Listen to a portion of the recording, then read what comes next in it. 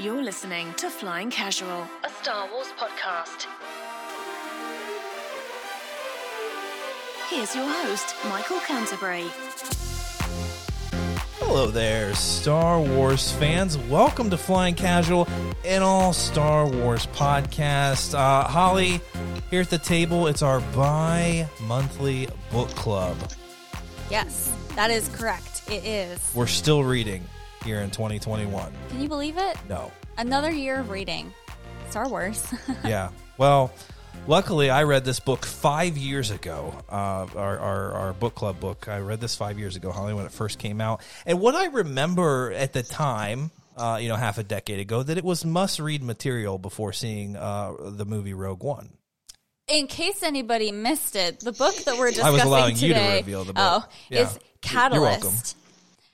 A Rogue One novel. A Rogue One novel. So, Holly, I do remember this novel came out before Rogue One that was actually released, and it was must-read content, in my opinion, before the movie came out. Probably couldn't tell you much about the story now, 5 years later, but was I right? I mean, is this something that you kind of wish you would have picked up before Rogue One? I don't know that I necessarily wish that I would have picked it up before Rogue One, and part of that might be that the first 5 times I watched Rogue One, I hated it. You did. But I really love it now. But Yeah. I think that there are a few points that the novel drives home that kind of answer a few questions that were in the movie. And Yeah. I think the biggest one for me, I don't know about you guys, but it really explained to me why Krennic hates Lyra so much. Yeah. I never understood that. And I always thought he didn't want to hurt anybody except for Lyra. And I was like, that's very aggressive. So Yeah. now it all kind of makes sense based on everything that we saw happen in the novel. Yeah, thank God Lyra kept crap together this entire time. I mean, she was the rock of the family. But, as Holly mentioned, guys, we got our panel here. We got Dugan here. We got Nettie here and Paige here. A nice small book club. Sometimes that's the way to go with book clubs. But, maybe everyone else hates Rogue One too, Holly, and they just didn't want to join. I'm not sure. Well, for the record, I don't hate it now. No, you don't. You actually just needed to finish the movie. I sat you down to watch the movie, and you watch it like, it's not bad. Yeah, I know. I have a big problem with falling asleep when I'm watching movies. I don't know, I'll sit down and watch 12 hours of TV shows and be fine, but when it comes to movies, I'm 20 minutes, I'm out. Could be narcolepsy. We're not sure. Holly probably actually shouldn't be driving. But Dugan, you finished this book. James Luceno, I think, is one of the best Star Wars authors. Unfortunately, he hasn't been so prevalent in new canon stuff, but some of his older stuff is great too. But what he's been throwing down so far in new canon has been great to me. What did you think of Catalyst? No, so I did not know that this actually got released before the movie. So Yeah. I wish I did know that. I wish I would have read that. It would have been a obviously great background. Yeah. In addition to seeing kind of one of my top, I really enjoyed the book as well. Krennic's just so manipulative. He's such a good villain, a great character. But honestly, Galen is just a turd to me. Yes. He just kind of sucks, and how can you be this blind to all this stuff? I don't know, but yeah, we'll talk about it. But yeah, I enjoyed it. I 100% agree with that because I used to make jokes about how Galen had his flaws, but at least he really loved his daughter. He's a better dad in the Star Wars galaxy. Yeah. And after I read Catalyst, Boy. I was like, Galen, seriously? I am so disappointed. You may have given him too much credit a little too soon because there's not a lot of great Star Wars dads. No, there's not. But Nettie, how about you? You enjoy this one? Yeah, I definitely enjoyed this one. At the risk of making Paige angry and some of our other fans, Rogue One has never been one of my favorite Star Wars movies or of the Disney era. I wouldn't say I hated it like Holly really used to, but it was never my favorite. It just didn't click with me at the same level I think it did a lot of people. I think part of that is just the characters didn't, to me, develop enough that I wanted, and I know some people are like, that's the best part of the movie. I guess just for me it didn't click. So reading things like Rebel Rising and now Catalyst, it's definitely given me a lot more appreciation for that movie because I have so much more feeling and understanding for those characters. Lyra's a complete and awesome character, and she has 3 lines in the movie. Yeah. So I definitely think these books have given me a great new appreciation for that movie, and I definitely need to rewatch it now with that new mindset. Yeah, like you're not wrong. Like Lyra is awesome in this story, and now you know why she stuck up for her family in the end. It was like, I'm taking Krennic out with this blaster. When she could have just stayed back, she could have just been there for Jen, but said, no, my husband needs me. He needs me now more than ever, and it's time to put it in my own hands. Holly, I mean 100%. And also, like, he was going to take her out no matter what. Yeah. And we know that now after reading this. So troublesome as ever. At least she went down fighting. She did. She did. Love her. Paige, thank God there's someone else on this podcast that enjoyed Rogue One from the very beginning. I think Dugan did too as well. But did this add a little flavor to the story as well? Yeah, I didn't read this before seeing Rogue One either, so I got this late in the game, but I also liked getting the backstory on the Ursos because obviously we didn't get enough of them in the movie. Lyra is my favorite part in the entire book because I relate to her a lot because I too am like hard to control and I can't keep my tongue in my mouth and quiet when I'm around pretentious assholes who are also like in love with my husband. It's fine. And I love how fierce she is and how unafraid she is to speak her mind. And I think that's important to see that kind of female representation in Star Wars. I also like that we see Galen being kind of the easy to trick kind of hapless scientist for once. It's kind of, I mean, it kind of fits Mads Mikkelsen playing the character because he literally had no idea he was even really on a Star Wars set the whole time. So it's fine. I'll stand out in this field of grass. That's cool. And look around. That's great. He had no clue. So, no, I liked it. I liked how petty everything was. It felt completely on par with how the Empire was. I thought everything about it was great and added to the canon. So yeah. I think we're going to get to some good juicy stuff. But Holly, I kind of want to start with what Dugan mentioned because when you watch Rogue One and you see Galen making these sacrifices, right, and you find out he set this trap and this is his way of getting back, and he really hopes his daughter's out there and that she's well and he loves her so much. I actually, while watching Rogue One in the theater, that moment with Jen watching the hologram, started tearing up and my eyes just started swelling up. And that moment was, to me, it was such a fantastic moment. So going into this book, I'm like, Galen is going to be a badass. Like, we're going to find out a little more about what he's been up to. But boy, I felt a little let down. But then you have Lyra really kind of shining in this book with also some great Tarkin and Krennic bullshitting, which we'll get to in a little bit. But Dugan, let's talk a little more about that. Were you a little shocked, too, to find out that maybe Galen wasn't the best guy? Yeah. Well, no, actually, that's interesting that you said about when Lyra shot Galen or went to go shoot Galen, because when we had book club in April, honestly, I went like a 180 because I used to think like, why the hell didn't you just get out of there? Why didn't you leave? But there is so much more backstory to it and realizing that there is no leaving. Yeah. Like you have to either kill him or what happened. Exactly. But no, he always, Galen throughout just seemed rather kind of like hatless, kind of like bumbling around, but not because he's just like so intelligent that he's just not able to comprehend what is going on around him, really. I don't know. And then he really wasn't, and you see the hologram, in Rogue One, but he really wasn't that present of a father. Since he was working so much. When he does escape towards the end, but and he just seemed easily tricked and just kind of not that great of a character. Holly, you were let down. I was let down because just like Dugan just said, I was like, he's so absent throughout basically the entirety of his marriage to his wife. He's like, there are moments in the novel where Lyra will like reflect on their time in university and how like it was very odd of them to get together, but he was really wrapped up in like school and his clubs and his research, and that just like continued. So she kind of knew what he was getting into, but then they decided they were going to have this child.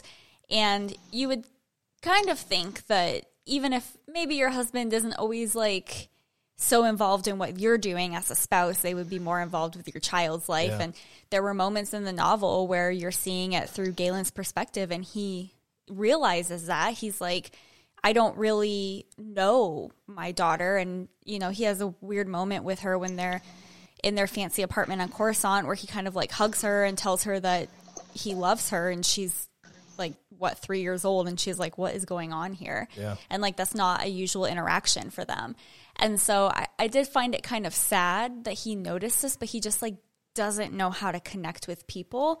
Yeah. And so he kind of just like gave up on it and threw himself into his research. Well, and that was one of the big moments in the movie where he says, I lied. I made everyone think that I was just a man lost in his work. He was that man. That I did not really see the story going that way, of like him being like, I kind of thought maybe he would, you know, put on a front again, but like he was invested in the work, and he may have been manipulated as to what the income, like the outcome would be of all of his research, but still was not this great person that I had in my mind that the movie really set us up to think. So anyone else have any criticisms or maybe some redeeming qualities of Galen? I mean, I think he's so smart that he's not used to normal human interactions, which is not an excuse. But I also think that Krennic is so good at. I was literally watching the earlier today, so I'm so sorry. But like just the whole manipulative mindset where he can pick apart those specific things in a person to get them to be instantly loyal to them, and that's the only thing that matters. Yeah. So, of course, Galen's going to focus on his work that matters to him and trying to better everything because he thinks it's going to help everybody. When at the end of everything, Krennic's actually doing it for his own selfish means. So I think that he was just kind of, he's hapless and he doesn't really think outside of himself, but I think he also was just trying to do something for the greater good, which is a terrible reason to do something, but that's something that Lyra was also very into because she was so into nature and focusing on like Jedi ideals and all of those things, which was so cool, and I wish they would have focused on more in the movie. But they also talked about the crystals talking to him, which was, I was like, it was very weird for me. So I don't know if he also got kind of like entranced in the whole thing, and then he couldn't get out of it. But I think it took Krennic literally threatening Lyra to his face for him to be like, oh, yeah, actually, this is not a good idea. Taking his family away from actually taking something that he actually does care about that is tangible and can be taken away, not this like silly idea for a laser with a pew pew. That is the thing that took for him to realize, oh, this guy's just blowing smoke up my ass. He's my friend. He's not really. He's just obsessed with me and wants me for himself to better himself. So he's not a great person, but there's not great people in the real world either. So I think he's just an entity that just exists. I think he's just there. Well, he just stands there to look pretty. And there's a lot like what you, so much good stuff of what you said. And you're right. Like what he was doing, he really thought it was he thought he was breaking barriers that could be, I can't exactly remember what, was it like a clean energy kind of thing, or that could be, something kind of like that he thought would be great for society. But you're right. It took the threatening of his very own family to kind of snap him out of this and be like, I'm just a tool, like to these people who have their own end game in mind. And it makes you feel a little bad for him because he was trying to do the right thing, right, Holly? But it just was a little blinded to what really mattered. He just had to get on that farm, that homestead, right, and just till the ground for a while to really get back to zero. I love that homestead. I live for it. That's the best opening in Star Wars. Minus the shooting of... Well, the death in the beginning. But it's one of the best openings in all of Star Wars, anyway.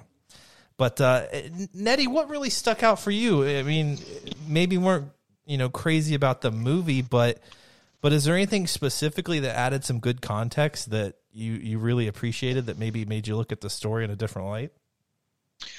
Yes, definitely.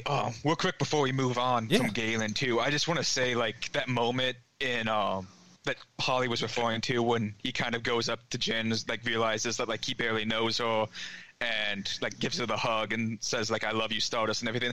I think that was like the most emotional moment for me because speaking for myself, obviously, you know, I don't have any kids or anything, but I think a lot of people can relate to the idea of being so invested in work or volunteering to something, just getting invested into something that you do kind of lose those connections that you need until it is too late. Yeah.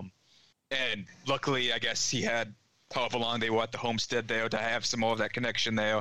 But I definitely felt like that moment was really powerful just because of that. And, you know, putting aside how stupid he was to get to that point in the first place, I thought that was really well written.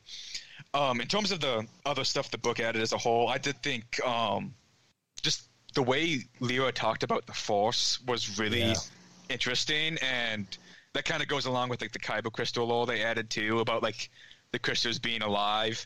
But just like the way she was like, yeah, I can't use the Force, I'm not a Jedi, but I can feel it everywhere. I thought that was a really, really cool interpretation, and I really enjoyed that. God, we need more conservationists in Star Wars. Okay. I don't know, because this.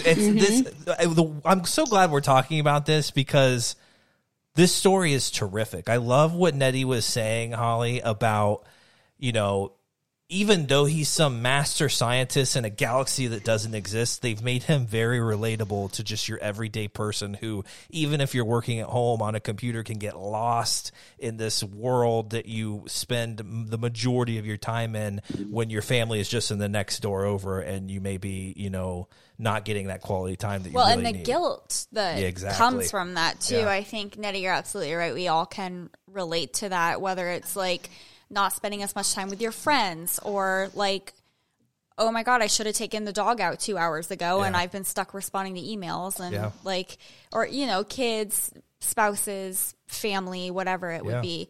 I do think that, I guess something I did appreciate about this book that kind of everyone's been touching on already is just like how real some of the interactions in the story are. Like Paige said, Galen's just like anybody else out there in the world, you know? Yeah. Some people are just kind of like in that middle, you know?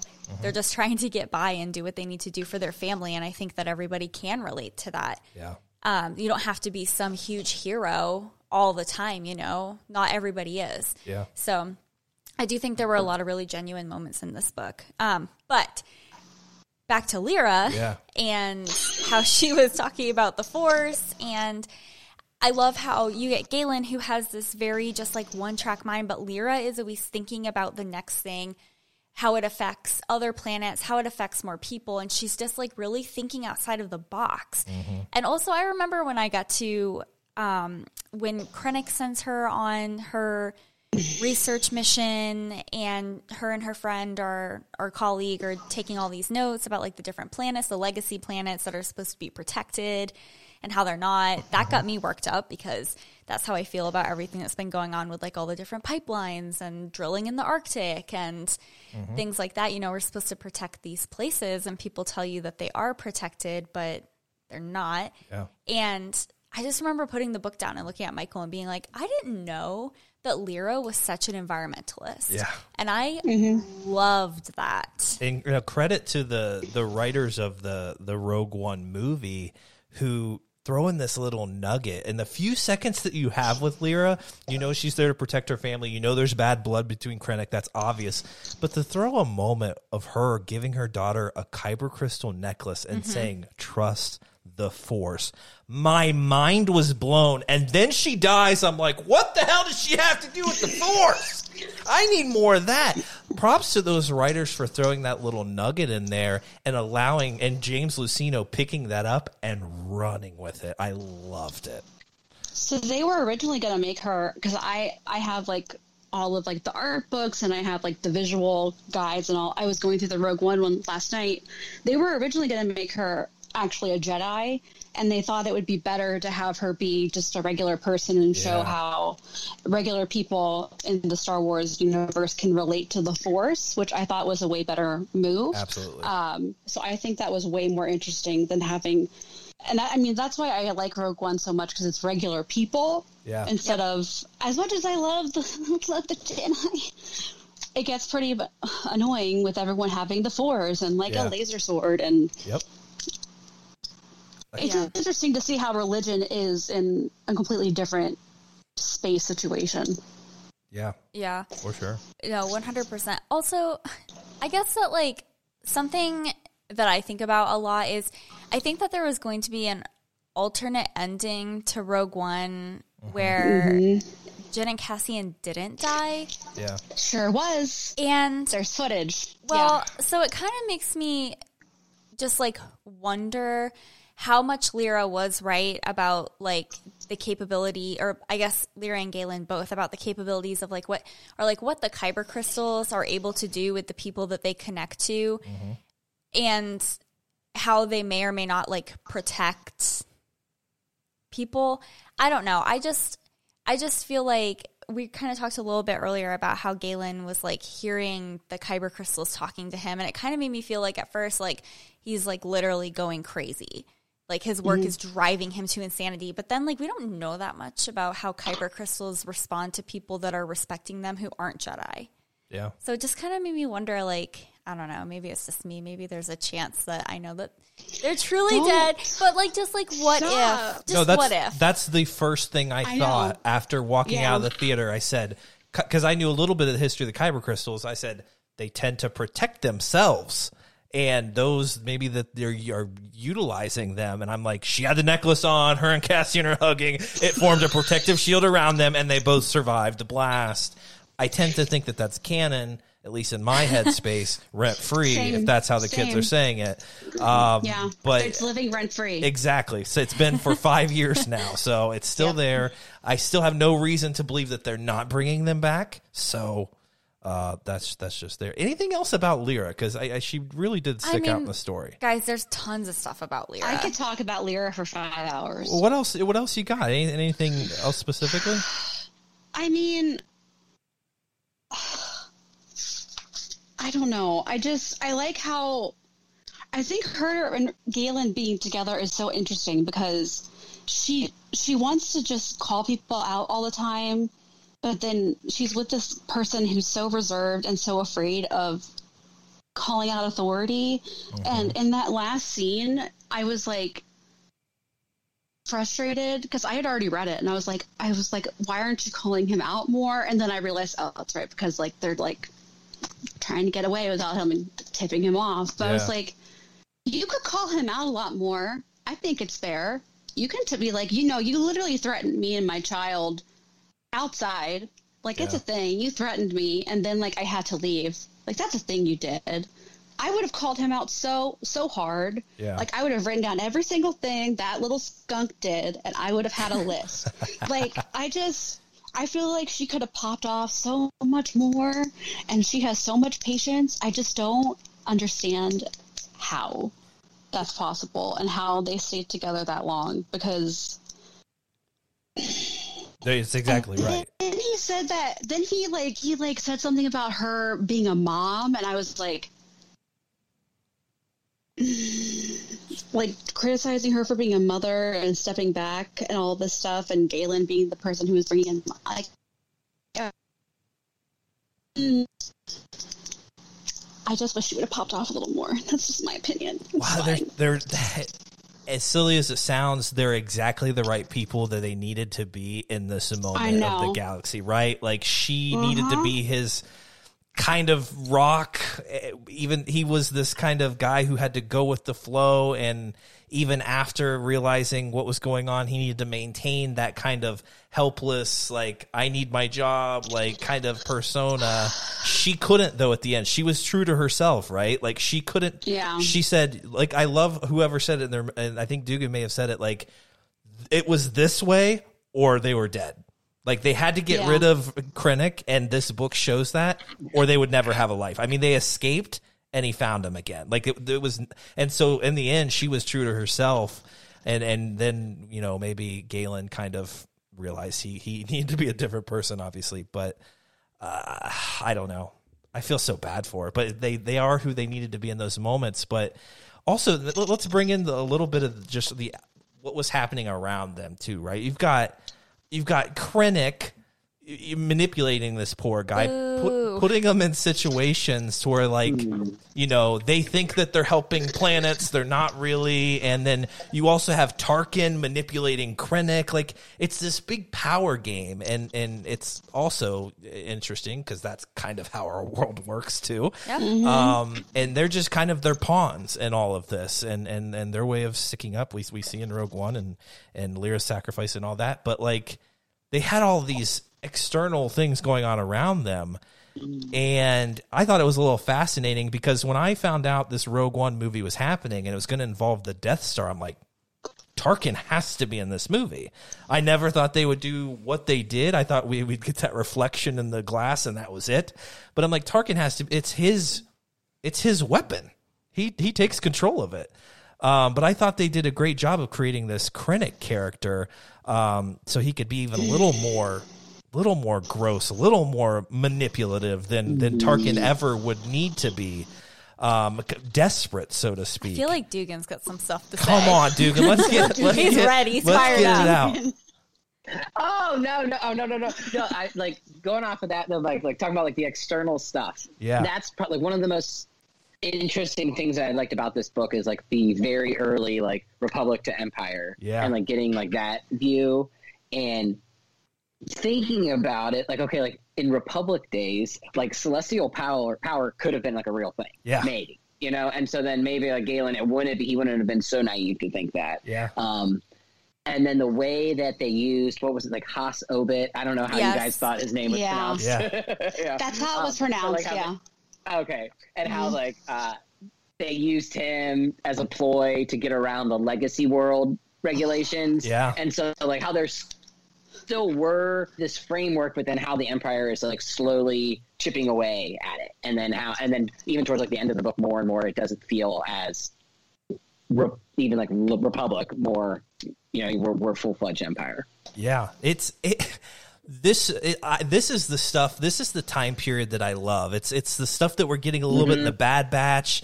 We've got this Cassian Andor show coming up, and I'm just like, give me everything that's happening in Catalyst on film. I want to see it. Nettie, I want a Catalyst show so bad, right? And I think they can bad. do that in a lot of this Andor stuff, and kind of show both sides of what's going on, the manipulation going, and the sacrifice that Cassian and friends are making. But Nettie, did this add some context that you think this world, maybe not world building, but the extra context and contents that we're going to get for this time period, did that do a satisfying job?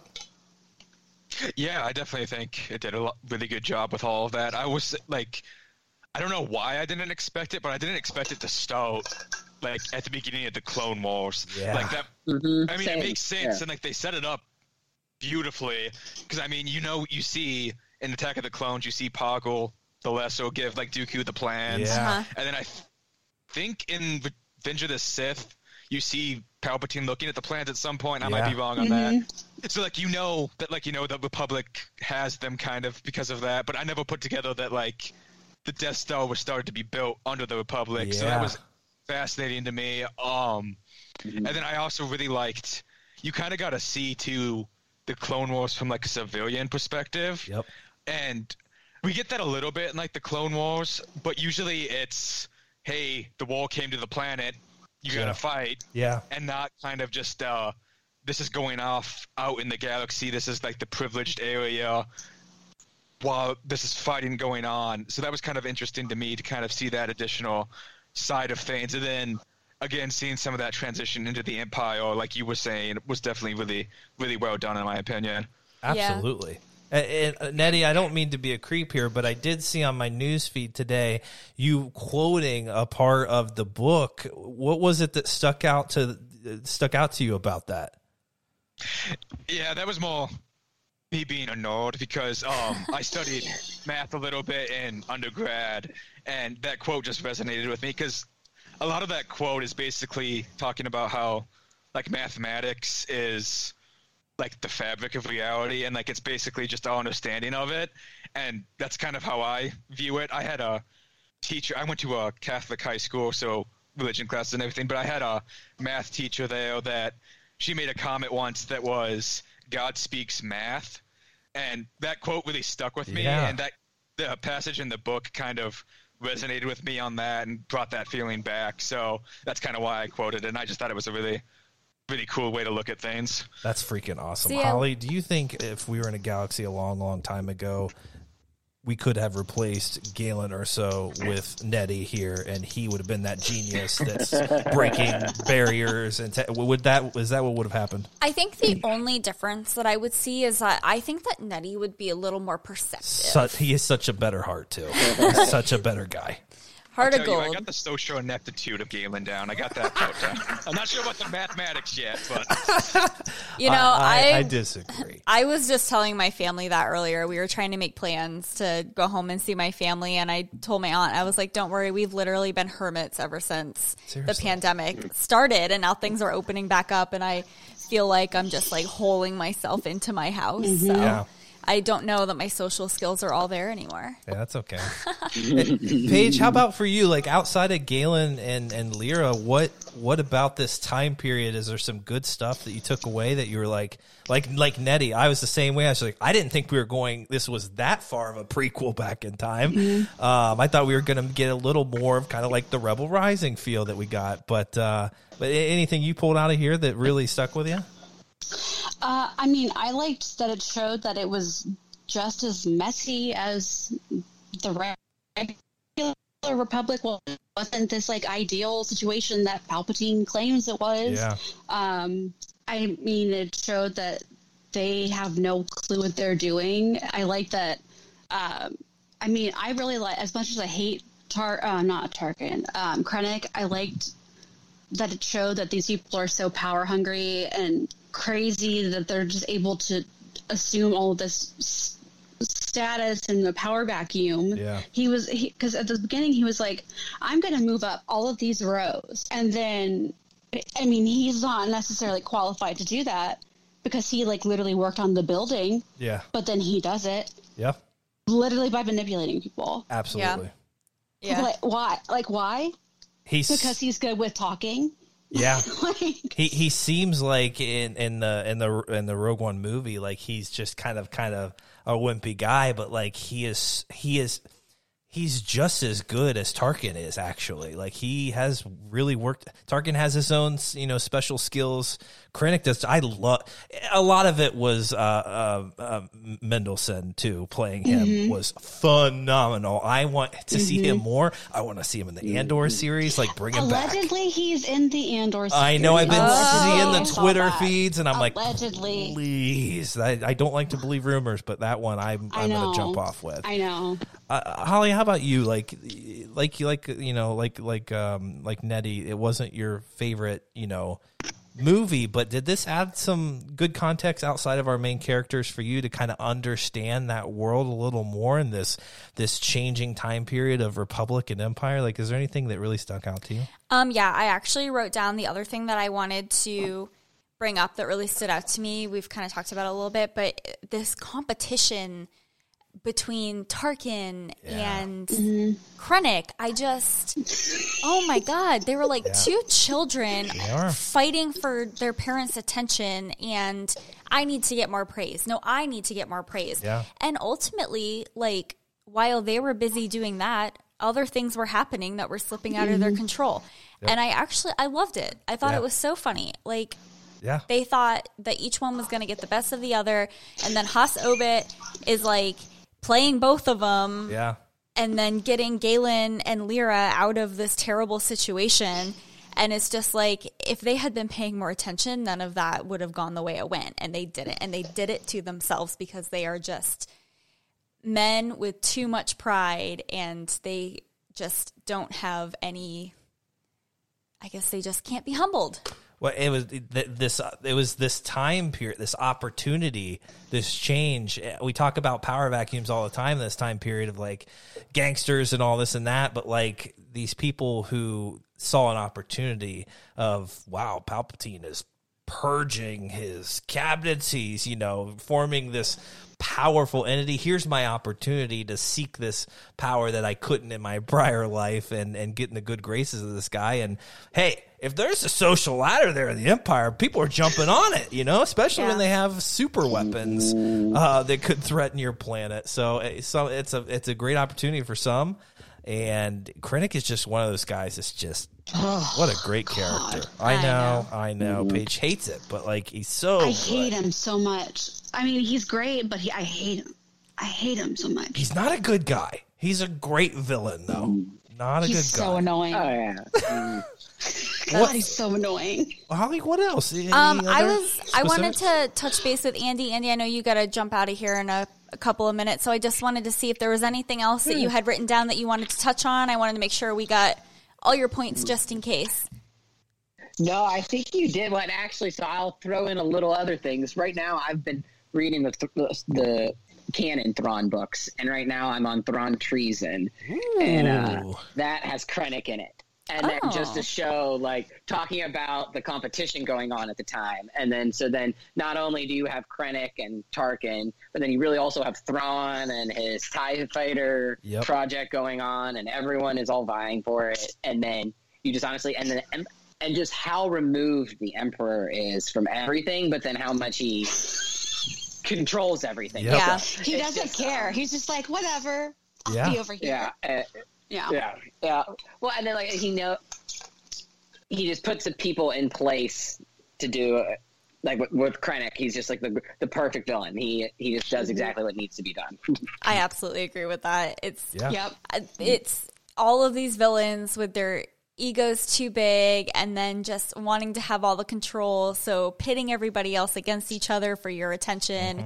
Just to get the project manager title. Yeah. I don't know. I guess that's true to life, I guess. I also love the lack of Darth Vader here. I felt like, everyone, they want to throw Vader in everything. They threw him in Rogue One. He had nothing to do with the Death Star. He had nothing to do with it. He didn't even know what we see in Vader comics. He had no idea that this thing was even going. It's something the Palpatine was keeping kind of hidden from him. So I love that they stayed true to that. And they're not just throwing him in for the sake of Vader's and everything. I love that we're showing that there's other powerful people out there. Yeah, I think they alluded to him once or twice as and he didn't care or something. He was like, I don't care about this or something. Yeah. And somebody brought it up to him as Palpatine's new, I don't know, mysterious person or something. And I think you are led to assume it's Darth Vader, but they never actually say it. Absolutely. I mean, and that stays true to A New Hope. He's just like, this little toy of yours pales in comparison to the Force. Right. I didn't get the quote there exactly. But that was good, though. It was pretty close. Thank you. But yeah, anything else, Dugan? We can let you go if you need to head out. Anything else? No, that's great. No, that's perfect timing. All right, I'll See buddy. you guys here soon. You're the best, Dugan. Bye. May the Force be with you. And you as well, my friend. So, Holly, this is a good book, right? We did not waste our time on this one. So, I'm not going to lie to you guys. When I first started reading this, I think I read 5 pages and I put it down and Michael was like, are you done reading? And I was like... Mind you, that's a legitimate question after 5 minutes of reading because that's how quick Holly reads books.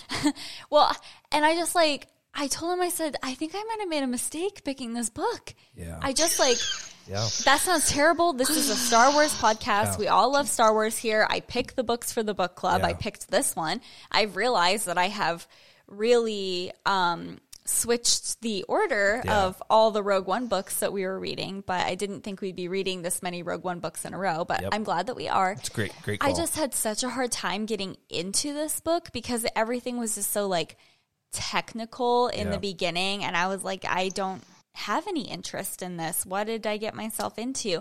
But then Michael was like, why don't you just give it some more chapters? Yeah. I think that you'll really like it. I remember really liking this book. And so then I started to really get into it. Well, because when Holly told me after reading 5 pages that she really wasn't feeling this one, I just had a flashback to 5 years ago on the Rebel Watch podcast of me gushing over this novel right before the premiere and saying, you must read it. It's amazing. And then being like, was I mistaken? Was I naive half a decade ago? Is Holly just, maybe I just play off and say, yeah, the book's shit. What do you want me to say, Holly? But I loved it, and I'm glad like it took a bit. But here's the thing about James Luceno. He can be technical in his writing and stuff, but it's nothing like Timothy Zahn. Timothy Zahn is technical to a fault often, and I wish I would have given Dugan a little bit of a heads up that Thrawn's about to go in a completely different direction and reading Treason than he thinks it's going. And then the following books do as well. They kind of aren't great. Which I hate saying that because I love Timothy Zahn, and I know that's like exactly it's like sacrilege. Like it's just like you're damning Christ to hell. Okay, no, but go for it. I love it. But I love for the drama. It's just like I don't know. These last books have not been great. Like I think we've tapped out Thrawn. At least Timothy Zahn maybe has. Okay. But anyway. Okay. Thank you. I have a question. Sorry, Holly. I think. Okay, so this is the first and only James Luceno book that I've ever read. Okay. I think that in the Facebook group, Nettie posed a question that was something along the lines of, Nettie, you can correct me if I'm getting this wrong. If you could pick any author to write a Star Wars book, who would it be and why? Mm-hmm. And I think you had James Luceno writing another fantasy novel in your mind. What was that? Yeah, so I think the only two books of Luceno's I've read are this and then the Legends Plagueis book. Yeah. And I'm going to agree with Michael. Luceno, I really enjoy his writing, but he does get really, technical and wordy at times, and it can be hard to stay invested with that. I think if you can get past that, he's a really, really good author. What I had pitched in that was kind of sticking with that Plagueis idea. I think he could do a really good job with Snoke. Yeah. Because both this novel and that Plagueis novel take place basically around events that we know, the movies. They tie into that so beautifully. Absolutely. Slight spoilers for the Plagueis novel, but there's a moment, if you remember in Phantom Menace, there's a scene with Palpatine and Darth Maul on Coruscant. It's when he's sending Maul to Tatooine, and they're just having a conversation. It's the only time Maul speaks, and in the novel, Plagueis is watching that scene, and it actually has meaning to the story, and just the way he weaves that in, I think, is really well done, and I think he could do that really well with Snoke. Yeah. And show how he can manipulate Ben. Again, going to how he wrote Krennic. Krennic's a master manipulator, and I know we know Snoke now is basically either Palpatine or a vessel for Palpatine, whatever he actually is, and Palpatine's a manipulator too.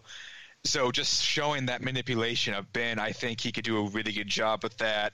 And the way I see Force Awakens when Leia's talking with Han, it sounds like they know who Snoke is outside of just the leader of this enemy organization. And then in that Kylo Ren comic, they referenced that Luke and Snoke had interactions. So when they want to flesh out Snoke more, I think he would be the perfect author to be able to kind of weave that all together. Nettie, 1,000%. Because you are so right. Catalyst is another great example. He does do a great job of adding good context to existing canon material like the movies, and which is not easy to do. Weaving in moments within moments of the movie, and it matters and it works. And you're right.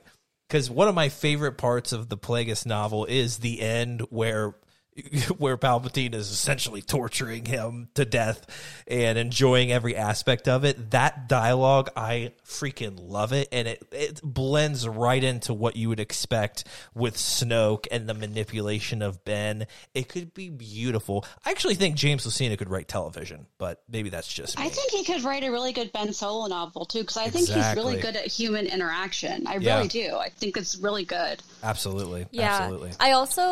I don't say this very often about male writers, but I really like the way that he wrote Lyra in this book, and I think that he could do a really good job with writing not only just human relations, but the women in Star Wars and their relations to other characters and the other men in Star Wars, because I feel like that's something that's kind of a little bit superficial in the movies, and I think that he could really flesh out some of those other things that are going on behind the scenes, which would be good. Because Michael, you're right. Something that I really appreciated in this novel that James Luceno did is he gave you more of that context for Rogue One, but it wasn't in your face. Yeah. He took his time building these details and writing them very delicately into dialogue and into, you know, little scenes here and there that you would remember. Mm-hmm. And then it kind of accumulates throughout the novel. Yeah. It's not like, there's not like one line where he's just like, Krennic and Lyra had a terrible relationship and hated each other so much. Yeah. Like, he builds it from start to end, and it really, like, you feel everything as you're reading it, and it just, like, escalates. And it makes sense. Like, it isn't just him just for the sake of filling in time before Rogue One. It's like, it makes sense, even though from the start, like some of you guys said, was not expecting to start where we did, but I'm like, it makes so much sense for where we are in Rogue One, like to go back this far and see the manipulation from day one, even with the Republic. I thought that was amazing. So more James Luceno, please. I mean, he wrote the Tarkin novel, which could be another interesting read for the book club. Yeah, I think we could read that. Yeah. I think that would be a really good Or read. we could read the Rogue One novelization just to finish out the time period. But anyway. I'm just saying, if you want full context of Rogue One, I'm not... Hey. Not a bad idea. Since we're here, good. we might as well finish If it. you guys aren't... It messed me up. It's good. It's really good. I'm not being biased, but it's really good. Fair. If you guys aren't Rogue One out. I like to Rogued One. Rogued One out. That was good. Okay. That sounds dirty. Yeah. Okay.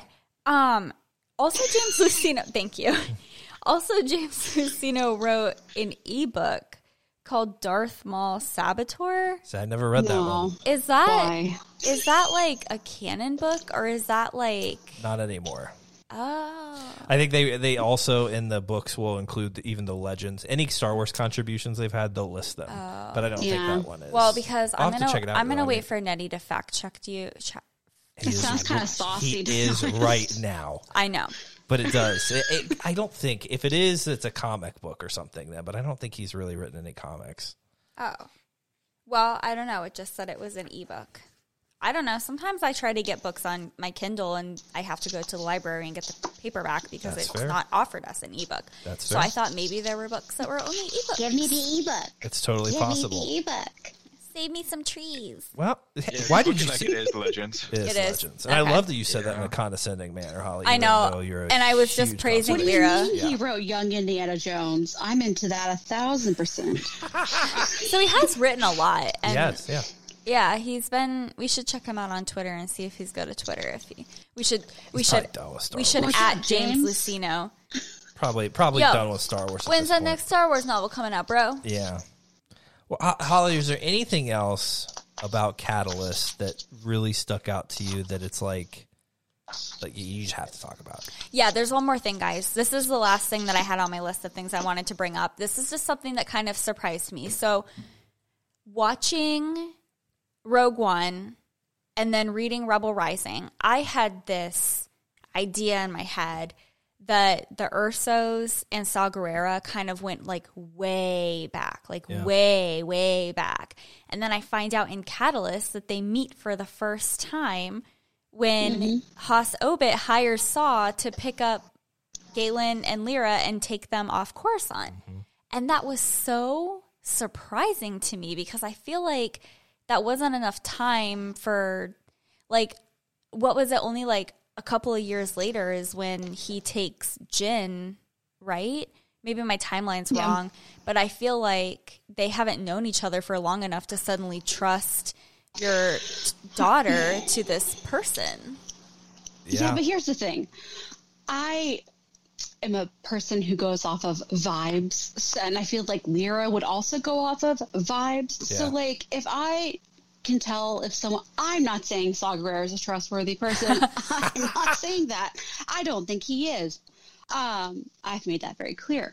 But if they think he's someone that they can trust and is on their side of things, and they know him pretty decently enough, and I mean, if that's their only option for their kid, I think it's kind of reasonable.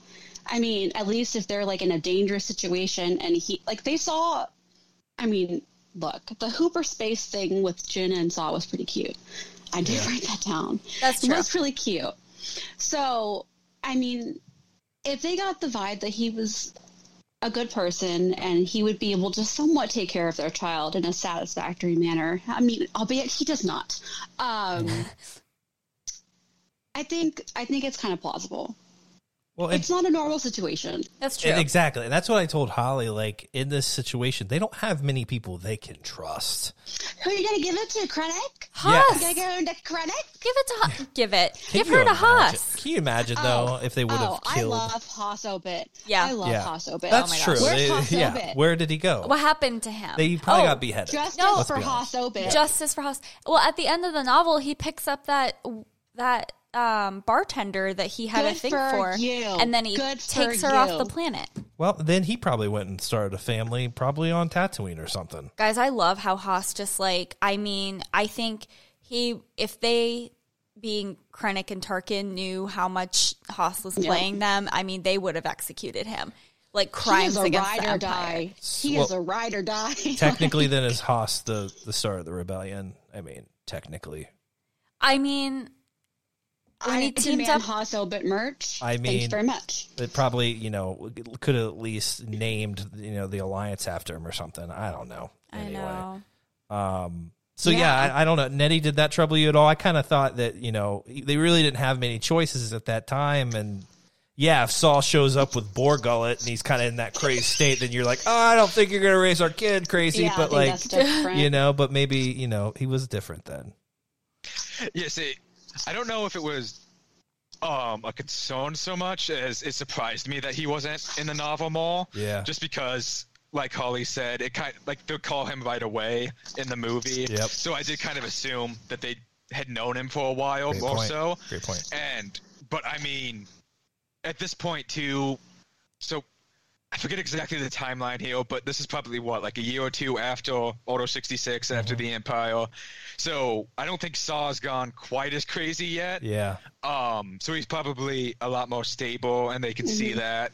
And I do think that the scene with him and Jen was a really good scene to kind of show the connection they have a little bit to start with. Exactly. That being said, too, like, I do think it's kind of surprises me that, like, Saw's like, yeah, call me if the Empire shows up and you need help, because Saw is kind of the, if this is a lost cause, get out kind of guy. Like, you see that in Fallen Order. Like, he just leaves Kashyyyk. Yeah. They're losing the fight. Yeah. And, like, Tolfo's like, yo, bro, what the fuck? Yeah. And,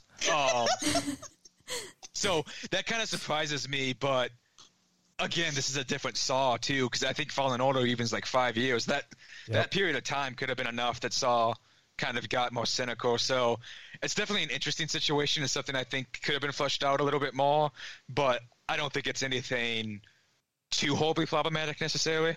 That's true.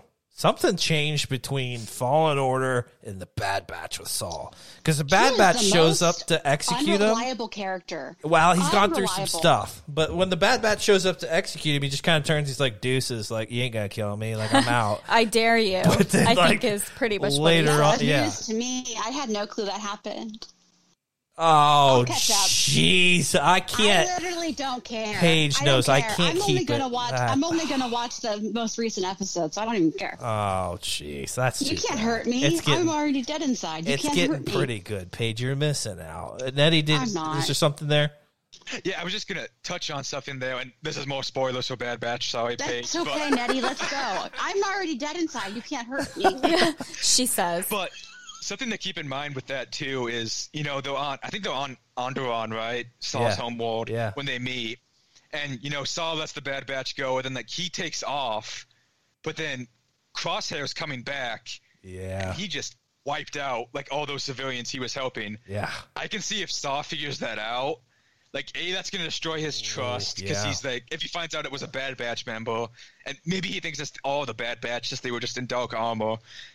And even if he doesn't blame them and like that destroys his trust, that's emotionally damaging. And the man's already lost his sister and everything else that he goes through. So I thought that was kind of actually like a subtle way to kind of drive more into his character there too. That's a great point. Oh, dude. Yeah. What if he's like, he blames the Bad Batch, for that. And it's like, I gave you a chance and I will never do that again, and so forms this kind of partisan hardcore.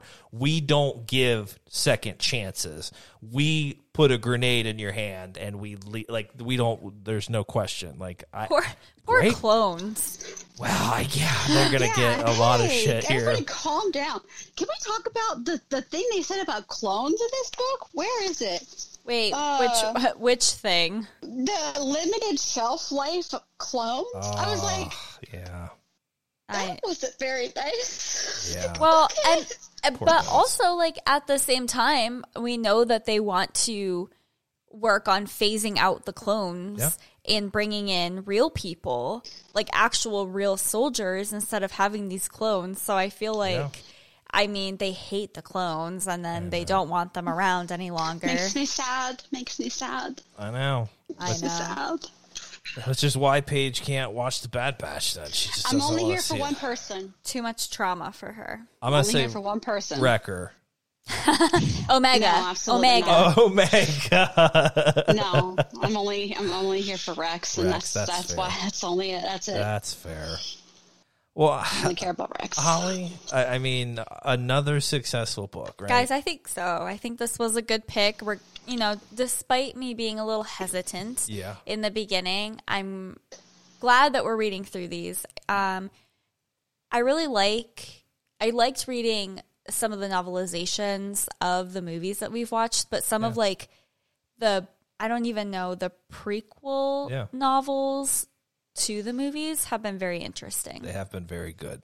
Holly, I think that's why the old adage is never judge a book by its first 5 pages. That's a great point. I think that's what it is. Yeah. So. And if that's not actually what the old adage is, then I guess it's the book club's motto from now on. Well, props to me for using such a sophisticated word as adage. That never really happens here on the podcast, so I'm going to give myself an old pat on the back. I did have an Easter egg, a Clone Wars Easter egg. Oh, wait, yeah, what is Good it? call, yeah, good call. Jory's not here to give us his Easter egg. Holly wouldn't catch it because Holly doesn't watch that, but True. They talk about Cham Syndulla. Oh, yeah, good call. And then in the audiobook, they use bagpipes for the parade, which makes no sense. But, Cham Syndulla and bagpipes. Paige, why don't you elaborate on that one for us folks who haven't finished the Clone Wars? Wow. Cham Syndulla is Hera's dad. Oh, yeah. You've already... Yeah. That's right. Yeah, you've already... What are you doing? What would you say you're doing? She doesn't recall I'm these backpedaling. moments. Yeah. Yeah, he's kind of a jerk. He is another parent that is not great. That's kind of something we got to work on in Star Wars. He's not very nice to Kanan, and I don't like it. What's going to happen when we actually have good parenting in Star Wars? Is it going to be not interesting? People are going to say it's boring. Like, there's no lesson to learn. And then here. we're going to kill that parent. Well, that's true. And then it won't be as boring anymore because we have some trauma. That's true. You know what, though? You could maybe say that Din's parents were good parents, and then we just killed them in front of him. But we don't know he's that. Fine. Yeah. R.I.P. They saved him. They shoved him in that thingy, and then we killed him in front of him, and he's very well adjusted, and he's fine. Yeah, they made. Is he well adjusted though? I was gonna say, he's kind of in a cult. True. He's a great guy, but he's doing the best and the most. Okay, I'll give you that one. Nettie, I guess still wearing his armor, quite literally. Well, I guess you could argue he's breaking away from the cult. True. He chose his kiddo instead of the cult. It only took 2 seasons for some realization to come to wait. Maybe they're not great people. We haven't even scratched. It's going to take 10 seasons to get into what these Mandalorian people actually mean and stand for. Suddenly it's I guess not the longest running Star Wars show, but could very well be. Could be 10 seasons. The Clone Wars was 8? 7. Yeah. I haven't finished it. No, you haven't. Phrasing. That last season, Holly.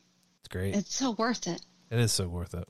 Oh, God. Well, Holly, any inclination as to, are we sticking in the time period? Are we fast forwarding to the future? Are we going to the past? What are we doing next? Do you have any idea? Guys, do you think that we should just finish strong with the Rogue One and read the novelization? I mean, what does the back of the book tell you, Holly? Oh, why don't we go with the back of the does book? Del Rey give us a little bit of read the epic novelization? It does. It does. I have the Rogue One book right there. It's really pretty.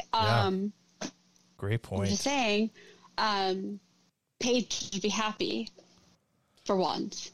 Also, Nettie, is that a sick Obi-Wan I think it's Finn. bookmarker? Oh yeah, that's Finn. That's Finn. Oh, crap, yeah. Rose on the other side. Oh, Love it. Very sick. It looked like Obi-Wan Kenobi from that angle. I don't know why. I don't see it.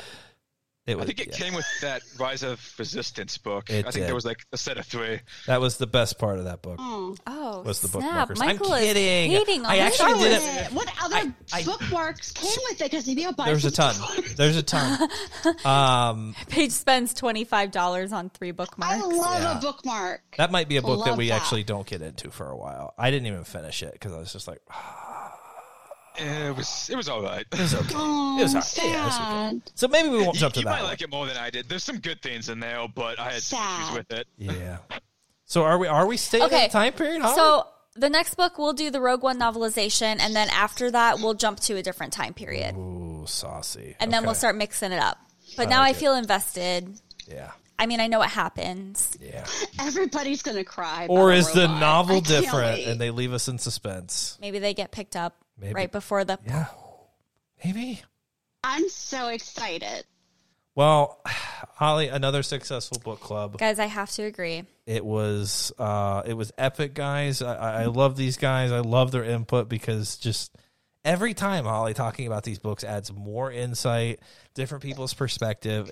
I read this thing 5 years ago, didn't recall half the story, but the juices get to flowing and all this perspective comes in. Here and he it's is. just like reading it all over again, and I freaking love it. Which is why, guys, we're not just sticking with the new releases. I know a lot of people are doing that, and that's fine, but it's like there's a lot of books that haven't been discussed in a long time, or like most of our panel here hadn't read any of these, and I think it's good to go back and read some of this older stuff. Yeah. It makes for good conversation. And also, like, the TV shows are taking us back to this timeline Exactly. anyway. So it's, Exactly. I don't know. Yeah. It just feels very in tune with everything else going on It's right now. as if you are part of the Lucasfilm development team, Holly, and we're going, in the same timeline as Lucasfilm is going. I mean, listen, I wasn't going to tell you guys, but... Well, I did find out that Walton is actually the middle name Oh, yeah. of George Lucas. Michael which- didn't know that. So there Yeah. could be some relation there. So We're not sure. my last name is Walton. Yeah. George Lucas is George Walton Lucas Jr. Yeah. And then as I found out, Galen Ursa's dad is Galen Walton Urso. Yeah. So Okay, Little Easter well, egg. maybe get on that. that's what Michael said. He said, so any relation? I was like, probably. Either to the Waltons that own, Sam's Club and Walmart, or Lucasfilm or something. I don't know. There's some money there, and I will find it. Great Grandpa Sam. Great Grandpa Sam and George, just a classic American family. He That owns is the club. Waltons. Yeah. Well, guys, I hope you guys enjoyed this. Catalyst, an oldie but a goodie. One of those kind of newer age kind of canon books that came out a while back, but still worth going back and reading. James Luceno, always a great storyteller. I've enjoyed most of his work that I've read, but maybe we'll get back to him at some point. He's got another Tarkin book out there that I recall being pretty interesting too. Always down for some good Tarkin. Kind of an interesting time period-ish, kind of. But it sounds like we're going to be reading Rogue One next time. So read up. You've got 2 months to do so, and I can't thank our panel enough here. They've been fantastic, Nettie, Dugan, and Paige, and hopefully next time people are starting to get out of the pandemic phase, Holly. They're actually doing things with their time now, I and know. not just sitting at home. So we've got a lot of our patrons that are invested and doing other things. It's like they have homes, lives and now I and know. kids I and feel friends. personally attacked. I do too. How do you think we Fine. feel? I do too. Yeah, we still don't have a life, but that's why we enjoy Whatever. talking about That's Star Wars. fine. That's we escape to that galaxy far, far away. We've got time. and we love it every time you guys join us. So hopefully you will next time read Rogue One. Holly, any final words, some wisdom maybe that was bestowed on us in this discussion?